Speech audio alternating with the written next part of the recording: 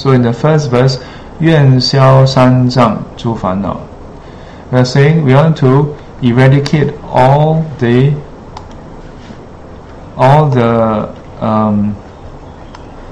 defilements, yeah, to eradicate all the defilements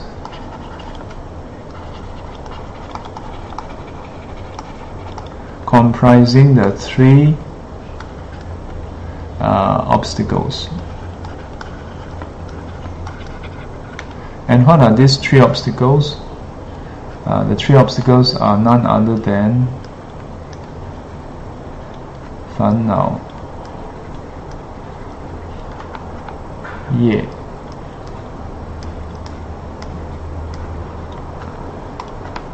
then 果报, also known as 艺熟. So the first one is just simply defilements, and the second is karma, karmic, and the third is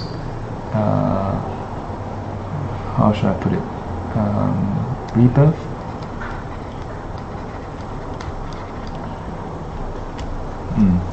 So these three are known as the overall classification of obstacles. Yeah, the three categories of obstacles. So why are they considered obstacles? In the water repentance puja, it talk about how the various kinds of sufferings that we go through. So we have a lot of, go through samsara suffering. So all this can be distilled down into these three categories, and these three categories can obstruct. They are known as obstacles because they serve as obstacles to those who want to practice wholesome deeds. For those who want to aspire towards human heavenly rebirth up to enlightenment. Those who want to cultivate good wholesomeness, want to practice and strive towards enlightenment, when they are obstructed by either the defilements arising or karmic actions, so karma that is done in the past, and when they do certain actions, it obstructs them. And lastly, the rebirth that can be detrimental to their practices. The first one is pretty straightforward. Basically, whatever defilements that arise, if you connect, key thing, defilements, being unenlightened, we have defilements, but there's a degree of whether it's strong defilements or weak defilements. And then it's a question of whether you succumb to the defilements, you connect with the defilements. That means you agree with it. You act according to the defilements. You allow yourself to go along with the defilements. So let's say you want to learn Buddha Dharma, but you have strong attachments. You have attachments to this, attachments to that. You have a lot of craving, a lot of desire. So maybe your fellow students don't go along with you. That means you want certain things, your fellow students don't go along with you. So don't allow you to have certain things. Then you say, in that case I don't learn Dharma, I'm not happy. Or maybe you expect your teacher to do certain things. The teacher don't do. Doesn't mean that the teacher is wrong. It's just that you want the teacher, you expect certain things from the teacher, but the teachers don't fulfill that. Then you're not happy. So it can be because of various things. Then as a result, I don't want to learn anymore. I feel so sad. Then it becomes an obstacle. But the favorite in Chinese Buddhism is this 业障. Yeah, but actually there's a misinterpretation. So many times when we say 业障, strictly speaking, it's talking about actions that we have taken that in this life directly impede you. So most prominently, the 5 heinous deeds. Yeah. So if you commit any of the 5, 杀父杀母杀罗汉出佛身血破和而生. So killing of one's father, mother, killing of an arahant, harming of the Buddha, and lastly breaking up of a community that is in harmony. Whatever you do, avoid these 5, because after this life, according to the teaching, then we have the rebirth problem.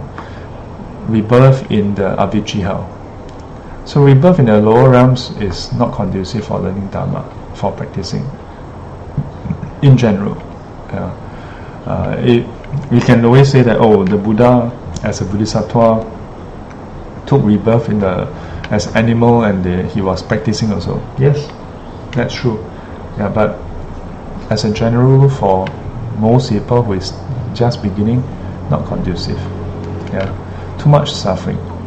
The Buddha at that stage is already at a rather high level Bodhisattva stage. So rebirth in the heavenly realms is also not conducive because too pleasant. So hard to kindle the thoughts of practice, of renunciation. Difficult. How about human realm? Human realm in general is much more conducive. There's a bit of everything. So when we hear about the teachings of the Four Noble Truths, Eightfold Path, about truth of suffering, truth of the cause of suffering, truth of the way leading to the truth of the end of suffering, truth of the way leading to the end of suffering, easier for us to appreciate it, and so easier for us to have that renunciation, to have that revulsion towards this world, and move towards out of samsara towards nirvana.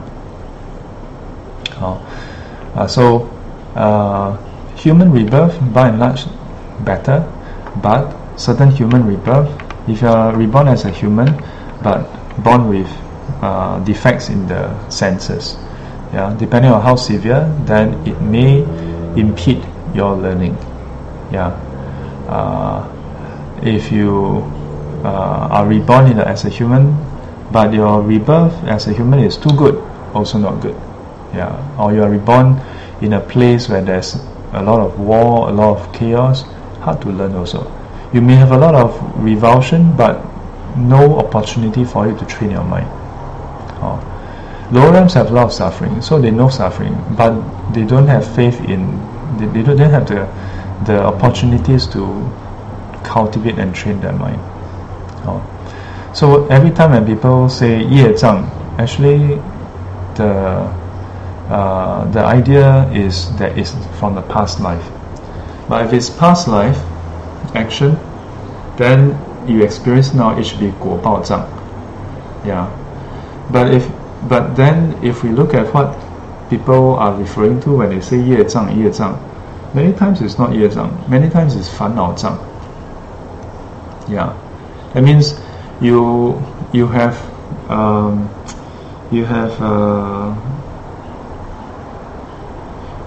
succumb to unwholesome thoughts.